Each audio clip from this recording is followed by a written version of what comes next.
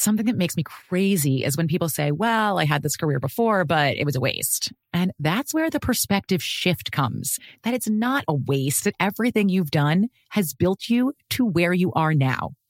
This is She Pivots, the podcast where we explore the inspiring pivots women have made and dig deeper into the personal reasons behind them. Join me, Emily Tish Sussman, every Wednesday on She Pivots. Listen to She Pivots on the iHeartRadio app, Apple Podcasts, or wherever you get your podcasts.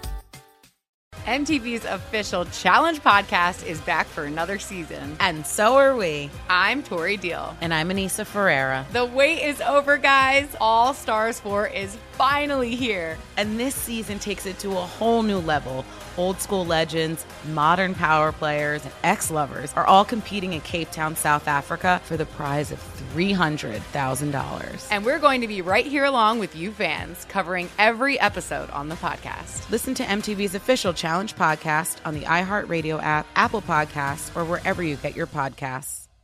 Brought to you by the reinvented 2012 Camry. It's ready. Are you? Welcome to Stuff You Should Know from HowStuffWorks.com.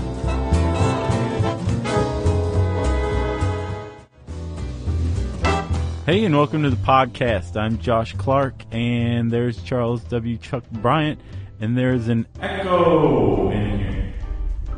Echo. Yeah. And it's dark and dank. Dank. Creepy. Remember that word, dank? I do. Is that not a word anymore? Not really. Okay.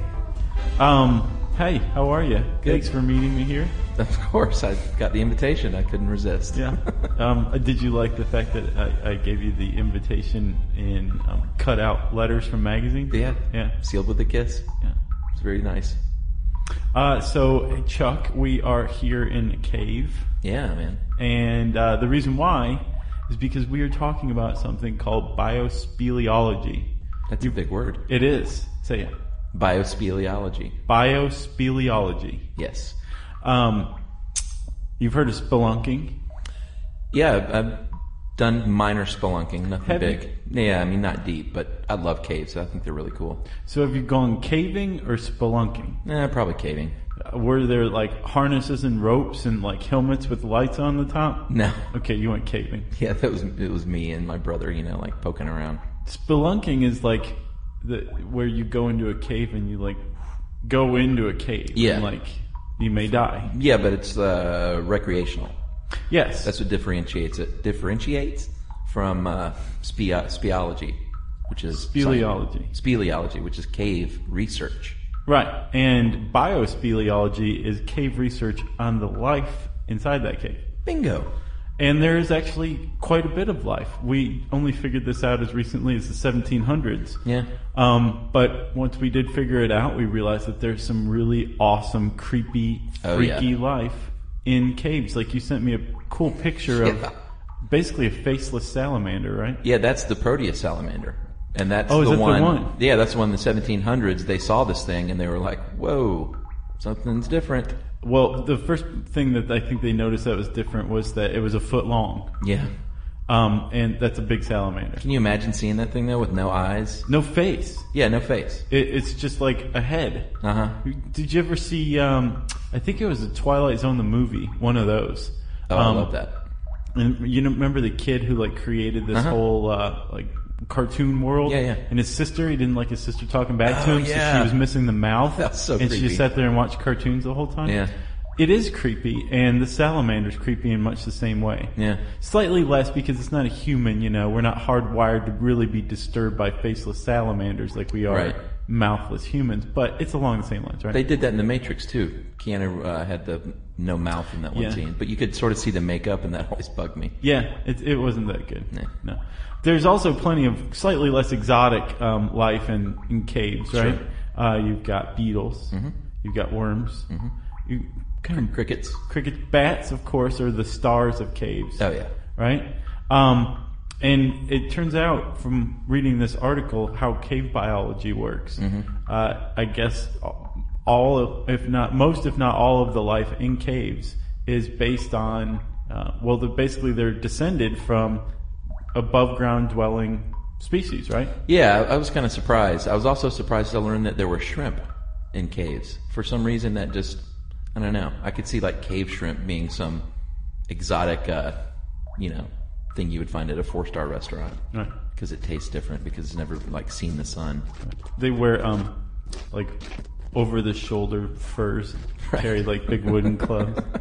But yeah, you're right. They weren't necessarily born there, but they made their way down there, and in a process called regressive evolution. Right, and fans of the Lord of the Rings trilogy will recognize this. How so? Because it's pretty much what Gollum did. Oh, yeah. Remember? Yeah. I mean, that's pretty much regressive evolution within a single organism, which never happens. My precious. Right?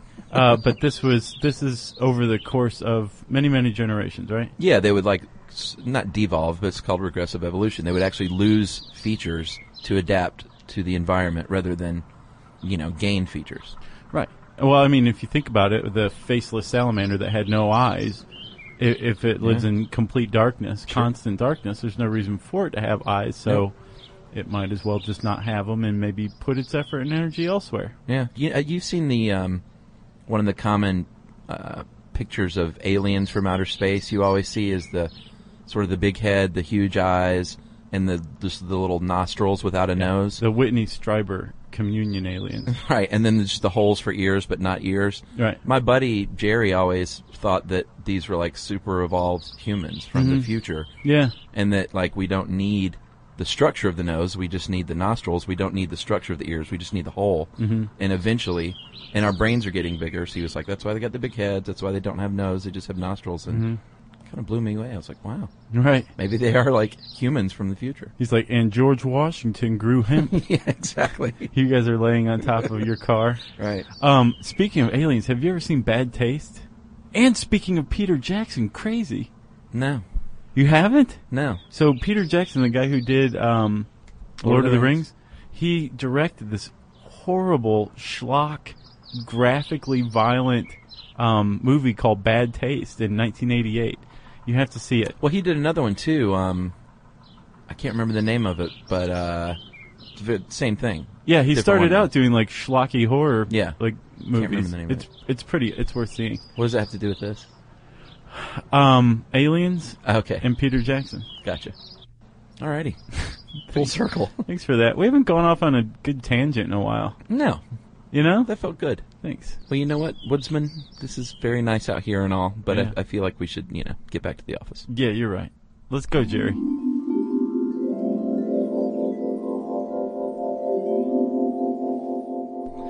So, Chuck, we talked about regressive evolution, right? Yeah. Uh-huh. And it's not just the loss of eyes. You lose skin pigmentation. Right.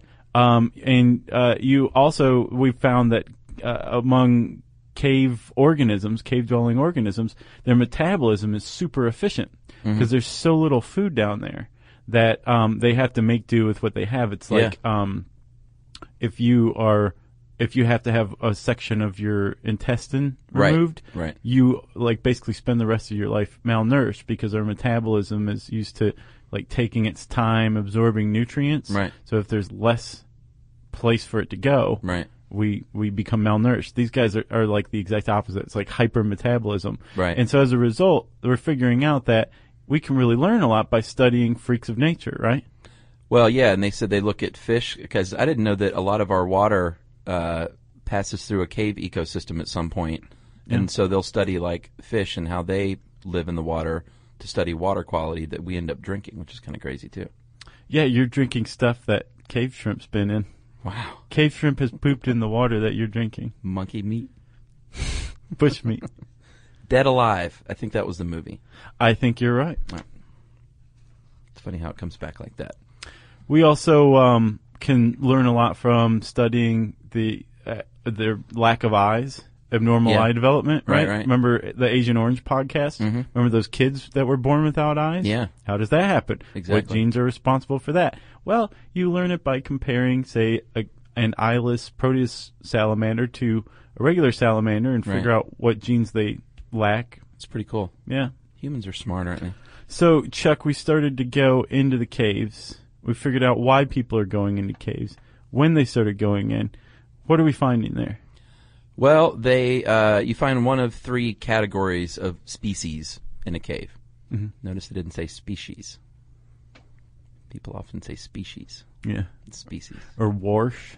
Or warsh. Have you ever been one to say warsh? No. Me neither. The first one is it a troglosine?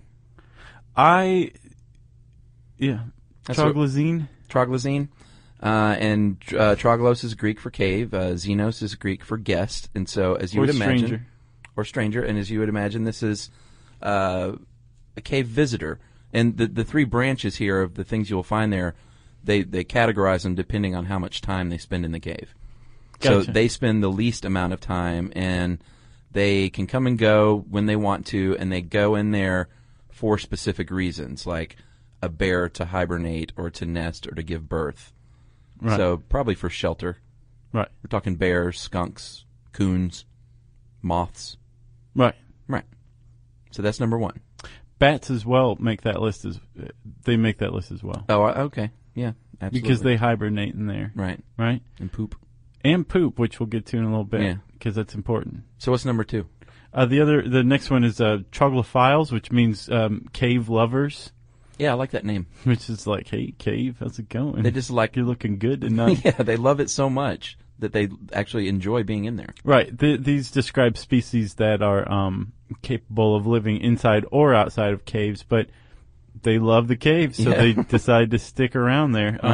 So you've got like beetles, worms, frogs, that kind of stuff. Yeah. These things could live outside of the caves, but they tend to spend their lifetimes inside of caves. Yeah. Right? And they'll go out to get food a lot of times and then bring it back in. Right. Which we'll also get to. That's a good thing they do that. Yes, it is. Man, there's foreshadowing going on all over the place. The third one, chuckers. Yeah, that's the creepiest one, obviously, is the troglobites and bios for life, obviously. And these are the ones that never leave. They can't leave. They will die outside of the cave. Yeah, I thought that was a bit of a stretch to go from bios to bites. Yeah. No? Well, I mean, you got I'm not up on my Xenos, Latin. Files. Those were good ones, and then bites. Yeah. Should be troglobios. That's good. And these little guys have adapted so well. Like I said, they can't leave. These are the ones that either have eyes that don't work well or don't have eyes at all. Not much pigmentation, like the salamander we talked about was sort of almost a translucent pinkish hue. And they have adaptive metabolisms, so they don't have a lot of food and nutrients down there, so they don't need it to live. Right. They're the ones with the hypermetabolisms. Right. And what else? The legs and antenna are longer to help them, find food when there is food. Right. So let's talk about food, man. Well, let's talk about the different places you're going to find these things, right? Okay. So I think one of the reasons I like this cave biology article, or cave biology in general, right, is that everything's divided up so neatly and cleanly, right? Yeah. So we've got the three different kinds of organisms. You've got troglosines, right? Mm-hmm. Troglophiles, troglobites. There's also three different segments of a cave, right? And they all fit in each one. And the second one's a great name too. Yeah, the first one is the entrance zone, and that's you still obviously will have some sunlight coming in and out, recessive sunlight, and that means you can have some plant life, a little bit. You got bears sleeping. You got bears sleeping. You got coons sleeping. They're nesting, laying eggs, and what have you. You got some moths, snails, owls, and this is and it's a cool picture too. It really it's kind of creepy looking. That looks like a Lee Dempsey picture. Yeah, I'm sure it is Lee. So that's the first one. But the second one is the really good one. The Twilight Zone. Yeah. Isn't That's that cool? actually what it's called. Yeah. You're about to enter the Twilight Zone. Exactly. And you mentioned Twilight Zone earlier. Did I? Yeah, with the kid who, the Holy mouthless cow, sister. Man, You didn't even pick up on that, did you? I feel like I'm about to wake up. Really? Yeah. And this didn't happen? In the Twilight Zone, this is the middle zone, and there is a little bit of light, and there can be a little bit of plant life, but don't count on it. No. But there's going to be plenty of mushrooms. And, really? And probably some albino mushrooms. Well, that's plant life, right? Yeah, well, it's fungus. Okay. So, yeah, it's in the plant kingdom. And the temperature there is, we should mention that the temperature in the entrance zone varies, obviously, according to the weather outside. Right. But it gets a little more static in the Twilight Zone. I just love saying that. I know. And it's very moist and very cool. and that is where the troglocene lives. Spiders, millipedes, bats, moths. Right. And I think troglophiles, you'll find those here as well. Hanging out. Too. And I guess, don't you imagine that this is where Rod Serling got the name for Twilight Zone? I don't know. Because think about it. He was talking about this place between this world and another world. Maybe. You know, that thin fibrous transition place. This is that. We'll have to look that up. I can't believe we didn't already. I know. So what's the third one? That's a good one. The third one is the Dark Zone. Yeah. This is the creepy stalactite. This is where you're going to find no light whatsoever. Pitch dark. No change in temperature. No weather. And definitely no vegetation. Right. At all. Right? Yeah. Creepy. But lots of troglobites. Yeah. You're going to find lots of foot-long salamanders that have no faces. Did you see The Descent, that movie? Kind of a not too great horror movie. No, I know what you're talking about. It was, these girls go caving deep, and there are these, like, I think they were humans from way back when that never left the cave, but they're basically like human troglobites that set in try and kill them. Appalachia. It was in the woods, sort of. Yeah. Maybe so. The Ozarks, Creepy. maybe. We're going to get some mail for that one, I think. What, the Appalachia? Yeah. The problem with the Dark Zone is there's organisms running around that are alive and healthy. Mm-hmm. That kind of flies in the face of this rule of thumb here on planet Earth that everything is kept alive by the sun. Right. Right? If there's no light whatsoever, how are animals in the Dark Zone allowed to live? Food chain. Which I guess still, she didn't really draw the conclusion that the food chain depends on the sun. But I guess that's what it means, right? Right. Like the sun still comes into play, just not deep down within there. Right. They get they benefit from photosynthesis distally rather than proximally. Wow. Look at you, fancy boy. So, if there's how do you get food deep down in the cave? One way is, and I didn't even consider this, is by flooding. Right. When the waters rise, it'll just wash things in there that the animals can eat. Right. And it's rather than a food chain, a food chain is actually a good way to describe it, but it's almost like a food bucket brigade. You know what I mean? Yeah. So like you have food maybe washed in, leaves, twigs, sticks, or actual food. Yeah. Maybe a dead raccoon. Mm-hmm. And then things feast on it in the entrance zone, right? Right. And then things that are living in the Twilight Zone can feast on those things that ate it in the entrance zone. Right. And then it just kind of goes and goes until you finally reach the Dark Zone, and then they're eating, maybe 4 times removed what washed into the entrance zone. Right. Right? Yeah. Well, and that's just one way it gets in, washing. Another way is your favorite thing, guano. Right. Bat poop. Which is a really good fertilizer. Is it? Yeah. You can usually buy it at nurseries. Oh, really? Yeah. Huh. Well, there's lots of it, because I've seen the specials where there's like mounds, like mountains of bat poop. Because they're there for months on end, right? Hibernating. And they're all just pooping. That's all they're doing, eating and pooping. Yeah, and it stinks, too. Oh, I bet. You can't eat it right away, though, isn't that right? Or like they can't just feed on the poop initially. Didn't it have to decompose? Well, it depends. You've got decomposers. Microorganisms that are actually eating the poop. Right. So bat guano is a food source for these organisms at the very bottom of the biospeleology food bucket brigade, right? The unsung heroes, if you will. So they decompose it. They break it down for themselves, turn it into food themselves, but they're also leaving nutrients as byproducts. And these decomposers and microorganisms make up food for slightly larger organisms. Right. Right? Like millipedes and centipedes and other small insects, right? Right. And then it just kind of goes up to the apex, which is the predators. Yeah, it's a food pyramid, essentially. Which really all ecosystems are. Yeah, I guess so. At the top you have predators, and there's going to be the smaller, the larger the animal, the fewer there are of them. If you compare sharks to plankton. Right. There's a lot more plankton than sharks in the ocean. Yeah, good point. One of the things that really creeped me out, and this one's going to keep me awake tonight, the insects get bigger and bigger, centipedes, spiders, salamanders, and then apparently some centipedes are so big that they can feed on bats. Right. That's what I want to see. I do too, actually. And it's kind of like, why mess around with guano and wait for the whole food chain thing to happen? Just go right to the source and eat the bat. Yeah. You know? Yeah, the heck of a centipede.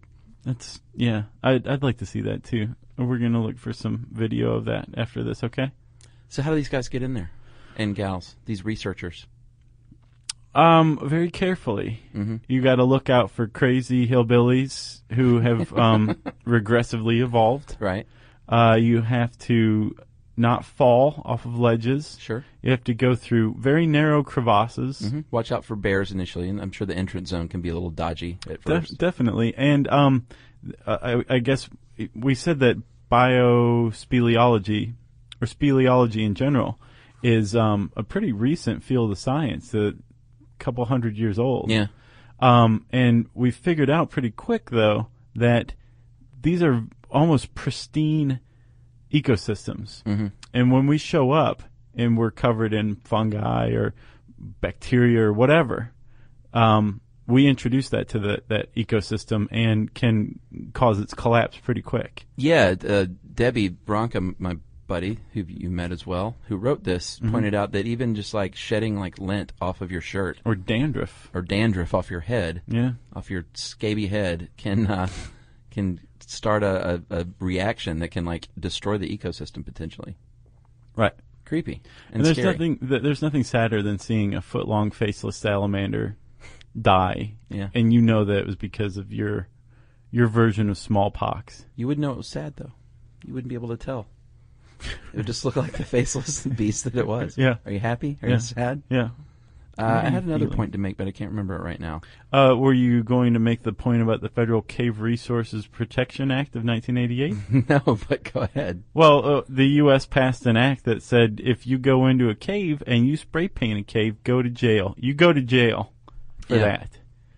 You can't spray paint in a cave. Well, maybe that was my point, was that's pretty recent. Like, I get the feeling, because they didn't explore caves until sort of recently, as far as if you talk about how long science has been around. Right. So I think caves have kind of just been ignored, or maybe hundreds of years ago they were like, I ain't going in there. No. There's no, or maybe they didn't think there was a reason to. There was anything worth finding in there. Plus, they're just really scary. I think that more than anything, that's kept us out. I ain't going in there. Right. I would like to do this though. Like the caves and the cenotes, is that what they're called? Yeah, those are. That stuff is so cool. Those are really neat. Cenotes. Yeah, the underground water, like it's fascinating to me. Yeah, I want someone to like email us and say, "Hey guys, I do this, and I'd love to fly you down and take you spelunking." I think Coolest Stuff may have done something on cenotes. Oh, really? Maybe. We'll see.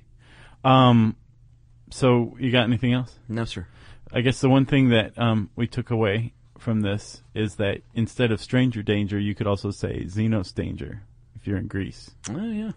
And they'd be like, we get the Xenos part, but I didn't catch the second. Right. If you want to learn about cave biology or biospeleology, you should type in cave biology or biospeleology in the search bar at howstuffworks.com. There's some pretty cool illustrations in there. Yeah. Or Google Proteus salamander too. Yeah, that's pretty cool. It's creepy. Faux show.